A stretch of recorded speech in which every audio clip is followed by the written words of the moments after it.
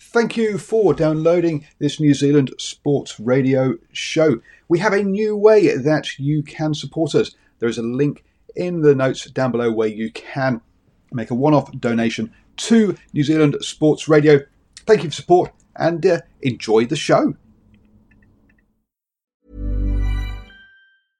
I'm Sandra, and I'm just the professional your small business was looking for. But you didn't hire me because you didn't use LinkedIn Jobs. LinkedIn has professionals you can't find anywhere else, including those who aren't actively looking for a new job, but might be open to the perfect role, like me. In a given month, over 70% of LinkedIn users don't visit other leading job sites. So if you're not looking on LinkedIn, you'll miss out on great candidates like Sandra. Start hiring professionals like a professional. Post your free job on linkedin.com/people today. Burrow is a furniture company known for timeless design and thoughtful construction and free shipping, and that extends to their outdoor collection. Their outdoor furniture is built to withstand the elements, featuring rust-proof stainless steel hardware, weather-ready teak, and quick-dry foam cushions. For Memorial Day, get 15% off your Burrow purchase at burrow.com/acast, and up to 25% off outdoor. That's up to 25% off outdoor furniture at burrow.com/acast. Hello and welcome to Lockdown Beers and Rugby Chat here on New Zealand Sports Radio. Hi, I'm Paul. I'll be your host. So here we are helping you get through lockdown. I know it's not a work day, it's a Sunday, but even so, look, it's nearly 5 o'clock, which means time to start winding down at the end of the day, and a dry hopped Pilsner Moa Brewing is what I've got there for me to crack open. Look, during the week, as I say, it's not a good idea to necessarily crack open the beers too early, so hence that's why I wait till 5 o'clock. I've got 1 minute and 10 seconds till I can crack mine open. Let's hope you've had a good weekend, are staying safe and have got vaccinated. What we'll be talking about, we'll have a quick look at the old international rugby. We've had a couple of games overnight as Scotland took on Tonga, and the All Blacks were hosted by Wales. And also we've had the Bunnings NPC action from the weekend as well. And as Friday was our last lockdown beers, we've got that all to catch up on. And joining me, I've got Boa. How are you doing, sir? Very well, thank you. Very well. Sorry, just made it in time. As you can see, I've got a backyard size of Eden Park to mow, so that takes precedence. But hey, lovely to be here. And guess what? I've got a Spatz Old Duck for a change today. I do like a Spatz Old Duck. You are a bit early there opening it, because we've got another 15 seconds until 5 o'clock. So yeah, it's thirsty work, Paul. Trust me. Well, I must admit, I'll take that yellow card because it was better than the one we saw this morning, I have to say. Oh, God.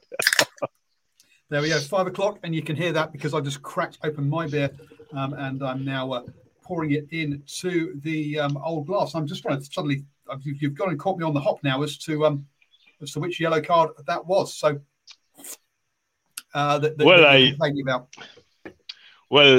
think the person who should be yellow carded in year 2021 at test level, if anyone is going to go head first into contact like a bull was going to do at a matador, I think the bull needs to be yellow carded. That was downright dangerous. And given that, there's so much emphasis on World Rugby in and around tackle technique, and one of the key aspects, and if any of the younger viewers, any of your coaches watching there, one of the most important things when a ball carrier goes into contact into a tackle is to look square. Keep your eyes square on the tackler. Do not take your eyes away and look down, because it's going to be absolute disaster. And I have to say, I'm very, very, very happy that there was no serious injury on Moriarty, because, by word, there was some significant contact on Nepo Laula's shoulder, the back of Moriarty's head and neck area. So in that sense, I'm happy, but it was a ridiculous yellow card. So, yeah, don't get me started on that. I'll disagree with you a bit there. Now, I agree with you purely on the head contact side of things. Absolutely, that was entirely if you're going to go in there with your head basically lower than your shoulders, you are running that risk. And yes, he needs to keep his eyes up so he can, as you say, on that sort of things. However, Lualala made no attempt to wrap, and so I think from a shoulder barge point of view, yellow card was absolutely fine, but because of the lack of the wrap. Now, the problem there is then that we see several of those other ones of those during the game that aren't penalised, and it's a consistency issue. But as I say, not.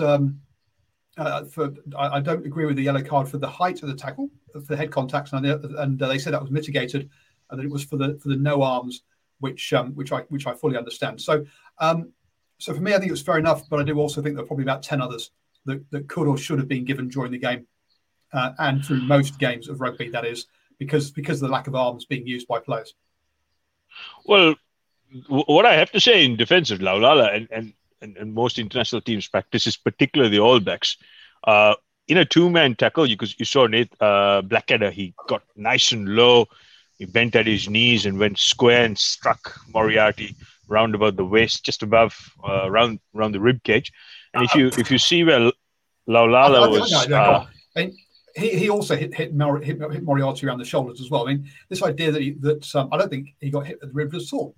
I mean, Moriarty was so far down, it was pretty much impossible to hit his ribs unless you were tackling. Well, I had about 16 views of the 16 different replays on this particular tackle, and I have to say, it was secondary contact. The shoulder clearly made contact underneath his ribcage. And of course, the second man tackle where Nepo was coming in, that was a very passive tackle. It's what we call an airbag tackle. So whilst there is no clear attempt of wrapping the arm, it's actually a very passive tackle. And God forbid, had Nepo actually driven hard in, it would have snapped Moriarty's neck in half, because that to me was just pure stupidity. You do not enter into contact looking down with your head down. It is simply very, very poor technique. And this is the sort of thing I've been arguing this for a good part of 2.5 years, where we actually need a orange card, where it's a on report incident. If there's a further case to answer, you go through a judicial procedure for inside 48 hours, and it's up to the referee's discretion whether it becomes a bin or a penalty. So in my view, that should probably arguably be a penalty, but you could have, penalized the ball carrier for putting himself in an absolutely dangerous situation. Right then, unfortunately, I'm going to get double teamed now, because I know Stephen Harris also believes with you around this on reports thing, whereas I don't think we need on report. I think we've already got citing commissioners there to deal with all of that, and that the citing commission just needs to be more active. But that's a Steve, I'll let you have a crack at ball. Yeah, how many times do you reckon we've actually spoken about this? Well, that's why I want to try and keep it as little as possible. I've probably 200 times.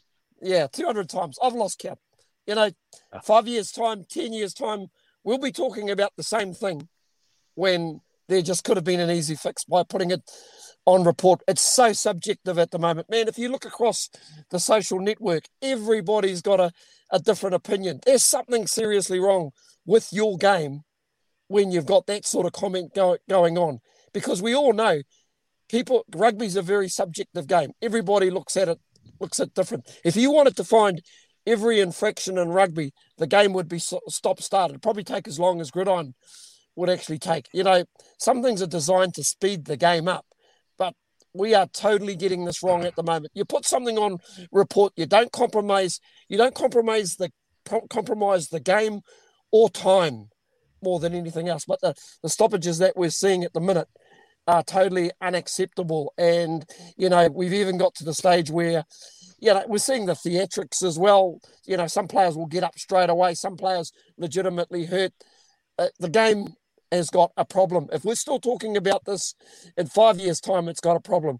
If it's 10 years' time we're talking about it, we're probably the only guys watching the game. Clearly the game has got a problem. And as Simon says, our ancestors will be talking about this one in the future. Absolutely. And therefore, we won't continue to talk about it tonight, because otherwise, we'll be here all night. So moving on then, and let's talk about some good things about the game then. Congratulations, Beauden Barrett, on 100 caps, and also picking up 2 tries in this one.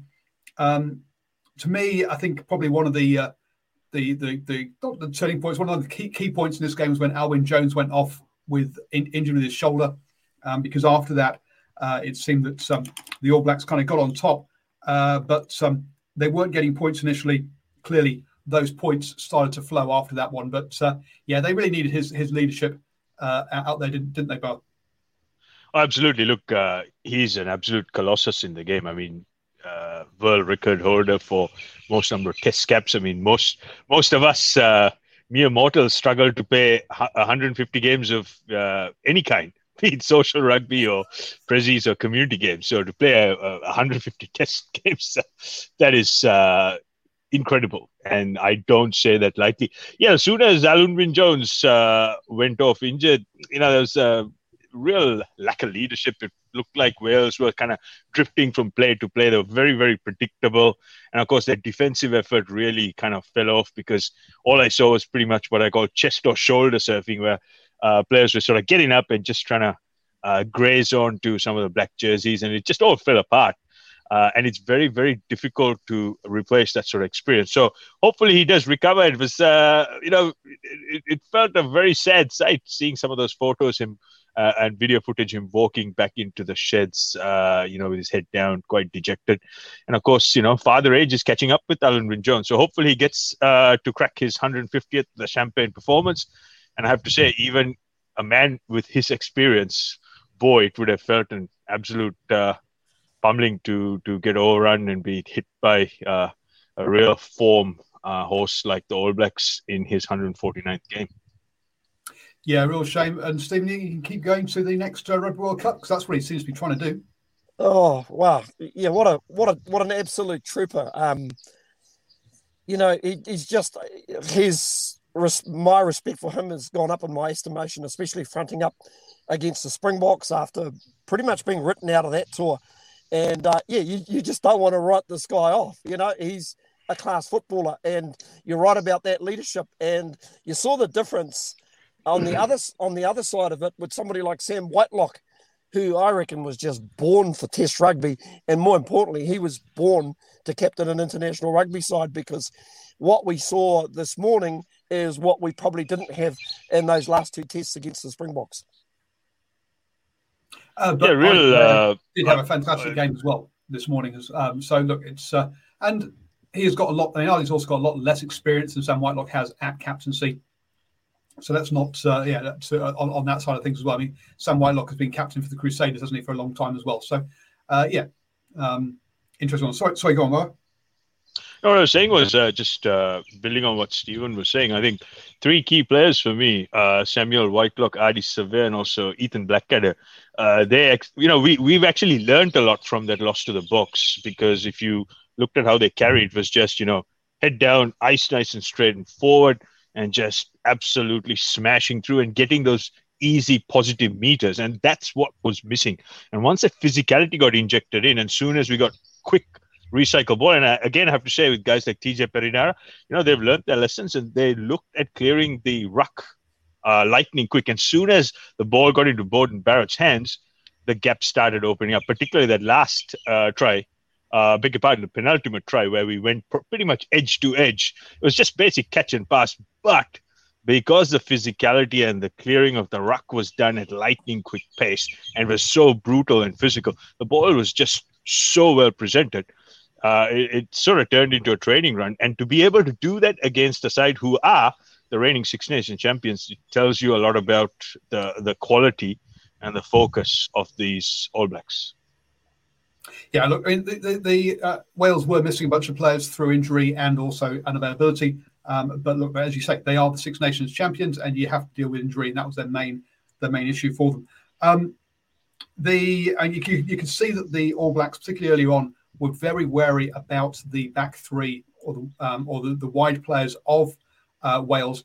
Josh Adams is a try-scoring machine, but they were very serious about blitzing and sending someone flying up to make sure the ball did not get wide and try and keep the Welsh playing narrow, because they saw that danger, they knew that danger, and they'd done their homework and they cut it off. So, look, this wasn't a game just built on attack, even though a lot of people will concentrate on the number of tries we've scored, and particularly tries like Will Jordan, which was cracking one, and also Sever Reese's one with that basketball style play down the 5 meter line.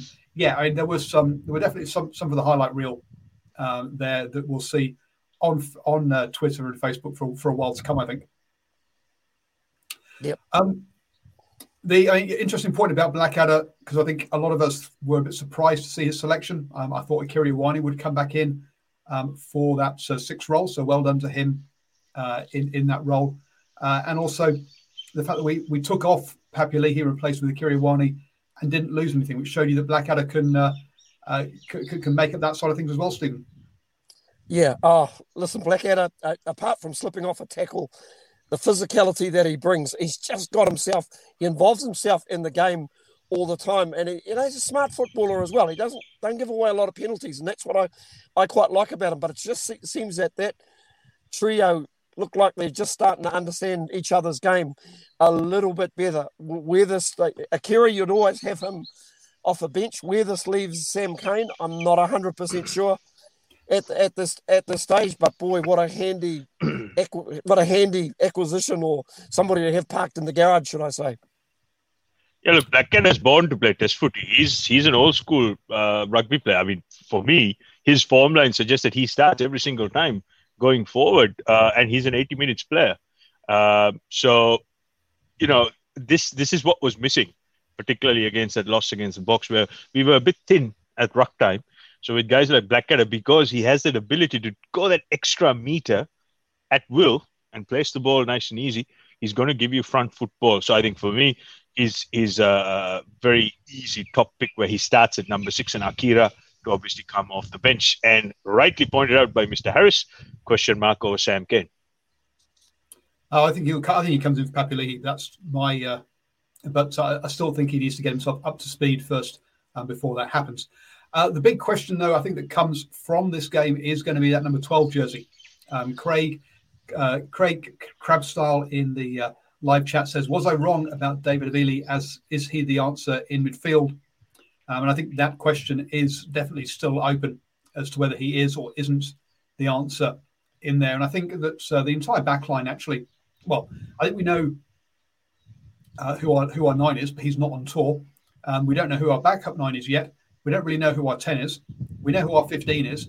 But the rest of that back line is a bit up in the air as to who goes where at the moment. And I think this is probably Ian Foster's biggest piece now, is showing us that he knows who his starting best back line is. Because I don't think he knows at the moment. Do you guys? I think, listen, I'm going to cut him a bit of slack, because I think he was a case of almost last man standing when he got that position at second 5. Quinta Paia and a couple of others we weren't quite sure.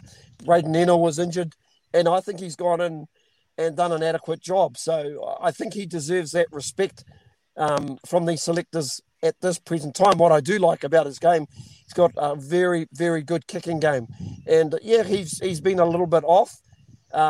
Whether, Quinta Paia would have to do something absolutely amazing for me to be better than Havili at the moment. Of course, we shouldn't forget we've got Jack Goodhue, who will be coming back from injury next year. I think we persist with Havili. No question. I think it's a bit unfair, because if you look at the stats and the work he's done, there's no question. There's no argument that Havili should be starting, second 5. And of course, as you rightly pointed out, Steve, his kicking game is very, very good. And again, we need to give these guys a bit of time so that they can adjust and play instinctive footy with these combinations, particularly if you're going to try Beauden Barrett more and more at 10. And I think today we saw glimpses of some, absolute real genius, particularly in defense. How Beauden was actually attacking the ball as opposed to the man, and that read that first intercept. So, I think Havili outside Barrett for the moment, and of course Jack Goodhue coming back in. So it'll be interesting to see. But again, it's a good problem to have. And another thing I have to say is with Ian Foster and his coaching team, these guys, they like to chop and change. They move players around. So we're starting to see footballers who are starting to acquire multiple skills, who are, at any given time can play multiple positions, which is not your customary line of rugby union thinking here in New Zealand. But I guess that's something we're going to have to find out maybe right till the end of this tour. So Good for the Game says, is it really necessary to know your best backline, who your best backline is when the players who come in are so good? To my mind, yes. When it comes to the Rugby World Cup final, you want to know who the best side is, and and you're going to want to have those players have played with each other several times going into that game, so they're ready. They know what it's like. So yes, you do have to know it. You don't necessarily have to know it for this tour, but you do have to know it ahead of the Rugby World Cup, and you do have to have run it out several times before the Rugby World Cup as well, in my opinion. Any final thoughts on that before we move on to the rest of the rugby this weekend? If you thought the only way to get a more defined jawline with natural-looking results was through surgery, think again. Juvederm Volux XC is a non-surgical injectable gel filler that improves moderate to severe loss of jawline definition and can help you achieve natural-looking results with little downtime. Even better, this improved definition lasts up to 1 year with optimal treatment. No maintenance required. Improve jawline definition for a smooth, sculpted look with Juvederm Volux XC. For important safety information and to find a licensed specialist, visit Juvederm.com. That's JUVEDERM.com. Not for people with severe allergic reactions, allergies to lidocaine, or the proteins used in Juvederm. Common side effects include injection site redness, swelling, pain, tenderness, firmness, lumps, bumps, bruising, discoloration, or itching. There's a risk of unintentional injection into a blood vessel, which can cause vision abnormalities, blindness, stroke, temporary scabs, or scarring. Talk to a licensed specialist to find out if it's right for you. This Mother's Day, celebrate the extraordinary women in your life with a heartfelt gift from Blue Nile. Whether it's for your mom, a mother figure, or yourself as a mom, find that perfect piece to express your love and appreciation. Explore Blue Nile's exquisite pearls and mesmerizing gemstones that she's sure to love. Enjoy fast shipping options like guaranteed free shipping and returns. Make this Mother's Day unforgettable with a piece from Blue Nile. Right now, get up to 50% off at BlueNile.com. That's BlueNile.com. Well, one thing I have to say is, look, I'm actually going to give the referee a bit of credit. He did miss a lot of things. I mean, a lot of stuff. But the upshot to it all was it allowed the game to kind of flow because, I could count maybe a dozen rucks where all I saw was red shirts all over the floor, just infringing left, right, and center. But to the referee's credit, the Frenchman, he didn't actually keep blowing his whistle. He just kind of let it roll, and that kind of helped the All Blacks. And to be fair, the All Blacks had their fair share of infringing as well. So, in a weird sort of way, by actually not trying to be a traffic policeman from the 1960s, trying to overdo your whistle job, he actually allowed the game to kind of become more spectator friendly. So from that aspect, albeit a little bit weird, a bit of a positive, and hopefully some of these referees watching would have taken notes. Paul, just one quick thing for me. Got to give credit to the young open side flanker for Wales. I thought he was... name just escapes me at the moment. I know Wainwright, there was the number 8, but the number 7 making his debut, I thought was very, very good. He just, if you think about that first try that Beauden Barrett picked off, you looked around and he was one of the chasers right there, and it was a constant menace at the breakdown. So good debut for the young man. Yeah, so Basham is the name you're talking about there. So yes, good. Good debut for him. Well, just answer one question from the live chat. Nocturnal Right says, can someone explain the penalty against Josh Adams leaping in the air? Right. So the penalty was called against Josh Adams because he jumped beyond where the ball was rather than for the ball itself. And therefore, even though Geordie Barrett didn't get as high and wasn't in a position to compete for the ball, they were arguing the reason he couldn't compete for the ball was because that he jumped beyond the ball. Do we see that called that way very often? No, put bluntly. And I must admit, I thought it was a penalty in the other direction because Geordie hadn't got up high enough to compete for the ball. But that's why it was called that way. Whether I agree with it or not is a different matter, to be honest. But that's why it was called that way. He wasn't really. They said he wasn't jumping for the ball. Good for the game says, yeah, South Africa never even know who our best coach was 2 years before the World Cup. It's now about building depth. Oh, yes, true. There is an element of that on that one. And Craig says, yeah, his favourite European ref. Moving on then to the rest of the rugby. First up, we've got Italy next up for the All Blacks. I expect, again, 17 to 20 changes for that game. So, look, folks, we'll talk more about that on Tuesday evening on the Driving Maul show, so do join us for that.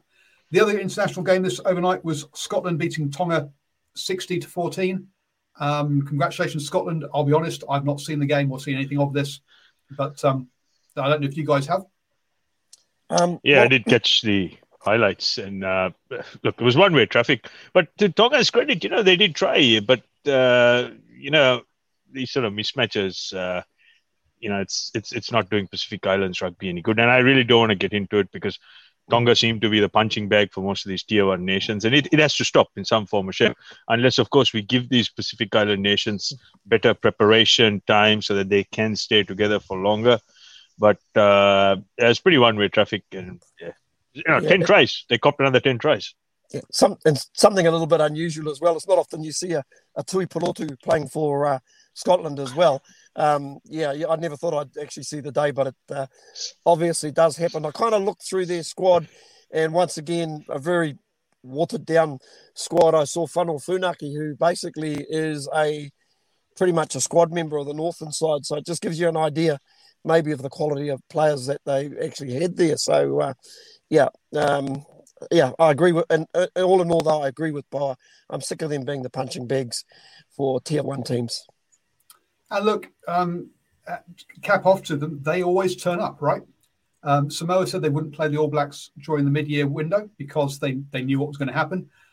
Samoa and Fiji, or Samoa's not touring Europe, understandably, don't get me wrong. But Fiji, again, are only picking European-based players. But Tonga, look, they always turn up, a bit like Argentina. We need to keep giving them the games and keep supporting them as much as possible. This has been an out-of-window game for them.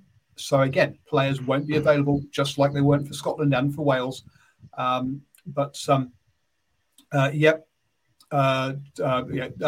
tip to Tonga. They are turning up and playing. Moving on then to the NPC. We start on Friday night with, I'll be honest, an upset for me was with Canterbury beating Tasman on Friday in a close one. That one was 24 to 20. Any points from the game you guys want to talk about? For me, big performance from Luke Romano. I think he basically emphasised that he stood up. He was what that performance was all about. It was gritty. When they had the opportunity to nail the game, he was right in the thick of it. And whilst he's not wanted by the Crusaders, next year I believe they've picked the young Dom Gardner, who's a similar type of player, but only 20 years old, New Zealand under 20s. And the word doing the rounds, he's come to the Blues. May not be a bad sort of actual pickup with his experience. And to be brutally honest, in a season that hasn't been great for Canterbury, he's been outstanding. Yep. No question. I think Romano, he took responsibility as one of the elder statesmen in that side. And of course, on the law of averages, I mean, it was a 4-4 split now for Canterbury on the win-loss. I'm not overly surprised because the statistical pattern says that they are a side which, are due a win. But against Tasman, there's that element of upset. But again, close call. So well done to Canterbury. And I think the person who'd be most relieved is probably their coach, Ruben Thorne. Yep, very true. Then on Saturday, we had Southland beating Northland 37 to 33. This actually came down to two kicks that Marty Banks kicks all his kicks, whereas Dan Hawkins missed two of the conversions, and that was the difference between the two teams in the end. Now, look, scoreboard pressure doesn't mean that that's exactly the way it was, but look, it was four tries 3 penalties each. The only difference was with those conversions. But look, Southland's line-out maul is a powerful weapon. That's what won the game, basically. And you can't afford to give up penalties against Southland, can you, boys? Yep, you did right there, Paul. And I thought Marty Banks was basically the leader of the orchestra. I think he was the conductor, basically. And I think his kicking game was just pretty much spot on. He put a bit of pressure on. Of course, play of the game, that 50-20, which resulted in a try, which just took Southland out of reach. I think one of the real differences, I thought they also exploited Northland's staggered defence, not just on one occasion, but on at least 4 occasions. This is all right, very rushing from the kickoff, but you've got to have guys up in a line. And they were actually caught out on 4 occasions, and on 3 of those occasions, it actually resulted in tries. When we've seen Marty Banks also this year basically run forward as though he's going to put a high up and under and decide to run. It's kind of reminded me of Ardie Savea with the outrageous dummy that he's basically thrown on about 4 occasions this year, but I think it only got fell for once. Once you do it once, you never get away with it. Unfortunately, I don't think Northland were watching that video, and they'll probably look back at those little moments there because it was a game that they had to win. Unfortunately, even at 15-3 ahead at one stage, I still didn't have the confidence, and I'm sorry anybody who's tuning in from Taniwha region that they'd take the game. So I looked at the TAB odds and basically got across the line accordingly. Yeah, look, very, very, very poor from Taniwha, I have to say. And you're on the money there, Mr. Harris. The defense was just disjointed. It's all great shooting up and blitzing the opponents, but if you don't go up in a line, you leave a little gap at first class level, you're just going to get absolutely nailed. And the ultimate difference was, of course, kicking from the tee and kicking out of hand. And the 50-20 is starting to show its glove in NPC rugby, and I think this is something we're going to have to get used to. And most teams who have players of the caliber of Marty Banks will use it as a weapon. And one more point as well, just on Tom Robinson. I was really surprised that he didn't enter the game until 10 minutes into the second half. You could see his leadership kick in the last 15 minutes, and that was the only time in the game where they actually started to get behind the advantage line and they started to bully the Stags a wee bit. I really thought he should have entered the game, even at the 30-minute mark just before halftime, just to bring some leadership. He's one heck of a player, and I think they missed his leadership in that first 50-odd minutes. But anyway, they got a big job in front of them. They've got to try and turn it around on Wednesday evening, I think it is. They play Bay of Plenty and Tauranga, who will be hurting as well, and I'm pretty sure we'll have a bit to say about that one as well. Paul, how's that for a good segue? Well, absolutely, and I will be there on Wednesday for Bay of Plenty versus Northland in that game. So hopefully it's not raining. I can do some post-match interviews. Sorry, there were no post-match interviews in the Bay of Plenty versus Waikato because of the rain and my equipment getting all wet. Looking at Bay of Plenty versus Waikato, look, a very emotional game, obviously being the first game since Sean Wainui's passing. And great scenes by both teams with his brother being in the stands. Both teams walked out together side by side. Both sides did a haka as well. So, very moving scenes before the game. Moving on to the actual game itself, Waikato. Look, Waikato were top of the table, folks, in the Premiership. So I know a lot of people are saying that this was an upset, but they came out strongly, only for Bay of Plenty to come back until the yellow card, where Waikato again pulled out to a pretty good lead around half time. Look, in the end, the Bay of Plenty couldn't catch up, even with the Hamilton Burr Waikato yellow card there. They saw themselves home. I'm not quite sure what Nocturnal's point is there in the live chat about you staying in the car for the week, but never mind.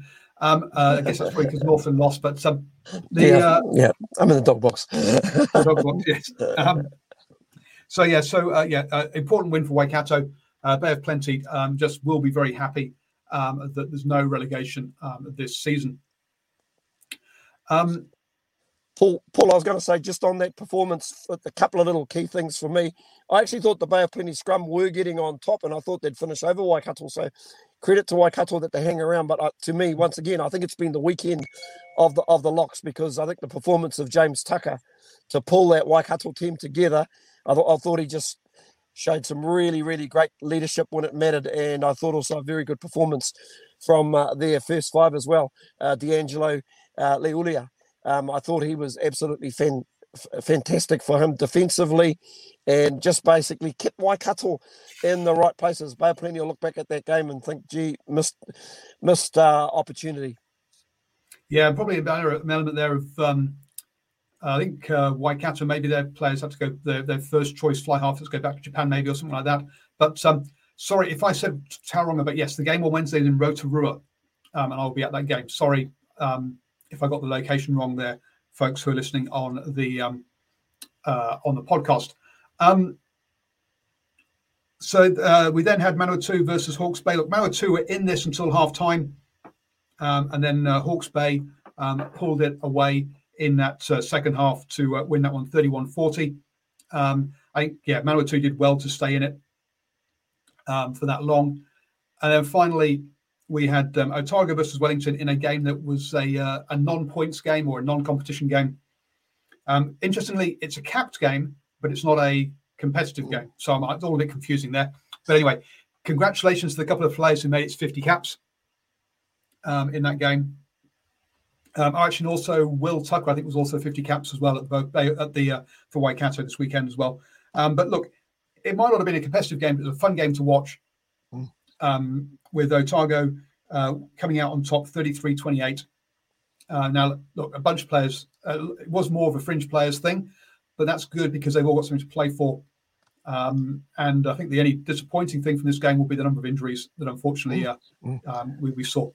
I go along with you there, Paul. And the other thing, the great thing about that Otago Wellington game, great to see so many of the kids that we actually saw in the Super Rugby tournament, the under 20 tournament that played for the Highlanders, like Sean Withy, the number 7, although he got a red card there for a shoulder charge, rightly so. We also saw the very, very tall Fabian Holland, who I think might be the tallest player along with Dominic Bird in New Zealand, 2.08 metres, and he is definitely a long way up and only 19 years old. And we also saw the young first five. Well, hang on, and we also saw he could shift as well because he scored one from about 22 out. Absolutely. And the young first five, boy, I don't know if there's a more relaxed goal kicker in this competition, only 19 years old. If you remember, if you think back to the game against the Crusaders at the under-20 tournament, kicked a wide-angle penalty from 50-odd metres to win the game after the Huta had gone, and just so relaxed as they come. So they've got some good young ones there. Just back to that Manawatu Hawke's Bay game last night, I thought the unloading of the bench in the second half was huge, and congratulations to Ollie Sapsford, not only playing his 50th game but picking up 3 meat pies. Doesn't seem fair. Beers on him afterwards. Yeah, or he doesn't have to buy another beer in the there at all. So so folks, look, next weekend is the last round of games. I will hope to be at Waikato versus, I've gone blank, Waikato versus Otago on the Friday night. I'm assuming that will be at Rotorua due to lockdown issues in Hamilton, unless Waikato comes out of lockdown, which I can't see happening. But hey, that's health and politics and stuff I have no knowledge about. So we'll move on. And then finally, folks, look, tomorrow morning, 3:30 a.m., there is a big game in the women's game. England take on the Black Ferns in the 100th test match for the Black Ferns. Wow, when you think that there's, 8 players have now played 100 times for the All Blacks, and the Black Ferns have only played 100 times. But good to reach a milestone, Stephen. Yeah, absolutely. Going to be interesting because I think in between this time, I think England, the Black Ferns haven't played since 2019. So what's that, a couple of years? They're saying that the England women team have played, they reckon, about 24, 25 games during this time. So, yeah, it's going to be a big ask for this Black Ferns team. I'm pretty sure the English girls will be motivated. They'll remember the last game that these two teams played. So, yeah, it could be a tough night at the office for the Black Ferns. Look, the Red Roses will have played in the Women's Six Nations, but not as many as 20. I can't imagine they've played as many as 24 games. But anyway, they will have played a lot more games. Now, don't forget the Black Ferns did play 2 games against the New Zealand Barbarians last year as well. So they have been together. They've just not played any international teams there for that one. It's held at Exeter. Have you ever been there, Paul? Yes, I went to university in Exeter. So I've been there once or twice. I've been there a bit, yes. But I've never been to the ground because it was, I wasn't following rugby closely enough back then, and also the ground wasn't built. Is that Sandy Park, is it?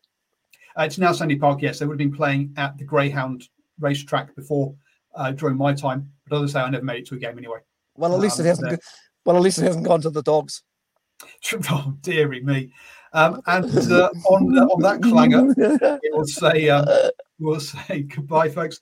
Hope you had a great weekend. Look, sorry, there will probably not be a Lockdown Beers tomorrow, as it's kind of a busy day for me with my other thing that I've got going on, which is called Kia Play NZ, which is making wooden children's toys. And we have our first ever item for sale. The auction finishes tomorrow. So I will be with my business partner, I guess he is, on that tomorrow, doing a whole bunch of stuff around that. So probably no Lockdown Beers tomorrow, unfortunately, folks. But do look out for Moana Pacifica signings. I wouldn't be surprised if they announce one at 2 p.m. tomorrow. And please, everyone, stay safe, get vaccinated, and let's get back to normal as soon as possible. Thank you, Stephen, for joining me. Flexibility is great. That's why there's yoga. Flexibility for your insurance coverage is great too. That's why there's United Healthcare Insurance Plans. Underwritten by Golden Rule Insurance Company, United Healthcare Insurance Plans offer flexible, budget-friendly coverage for medical, vision, dental, and more. One of these plans may be right for you if you're, say, between jobs, coming off your parents' plan, turning a side hustle into a full hustle, or even missed open enrollment. Want more flexibility? Find out more about United Healthcare Insurance Plans at uh1.com. Even when we're on a budget, we still deserve nice things. Quince is a place to scoop up stunning high-end goods for 50 to 80% less than similar brands. They have buttery soft cashmere sweaters starting at $50, luxurious Italian leather bags, and so much more. Plus, Quince only works with factories that use safe, ethical, and responsible manufacturing. Get the high-end goods you'll love without the high price tag with Quince. Go to quince.com/style for free shipping and 365-day returns. Mom deserves the best, and there's no better place to shop for Mother's Day than Whole Foods Market. They're your destination for unbeatable savings, from premium gifts to show-stopping flowers and irresistible desserts. Start by saving 33% with Prime on all body care and candles. Then get a 15-stem bunch of tulips for just $9.99 each with Prime. Round out Mom's menu with festive rosé, irresistible berry chantilly cake, and more special treats. Come celebrate Mother's Day at Whole Foods Market. Thank you, Boa, who has run out of power, who was with us earlier. And catch you all next time, folks.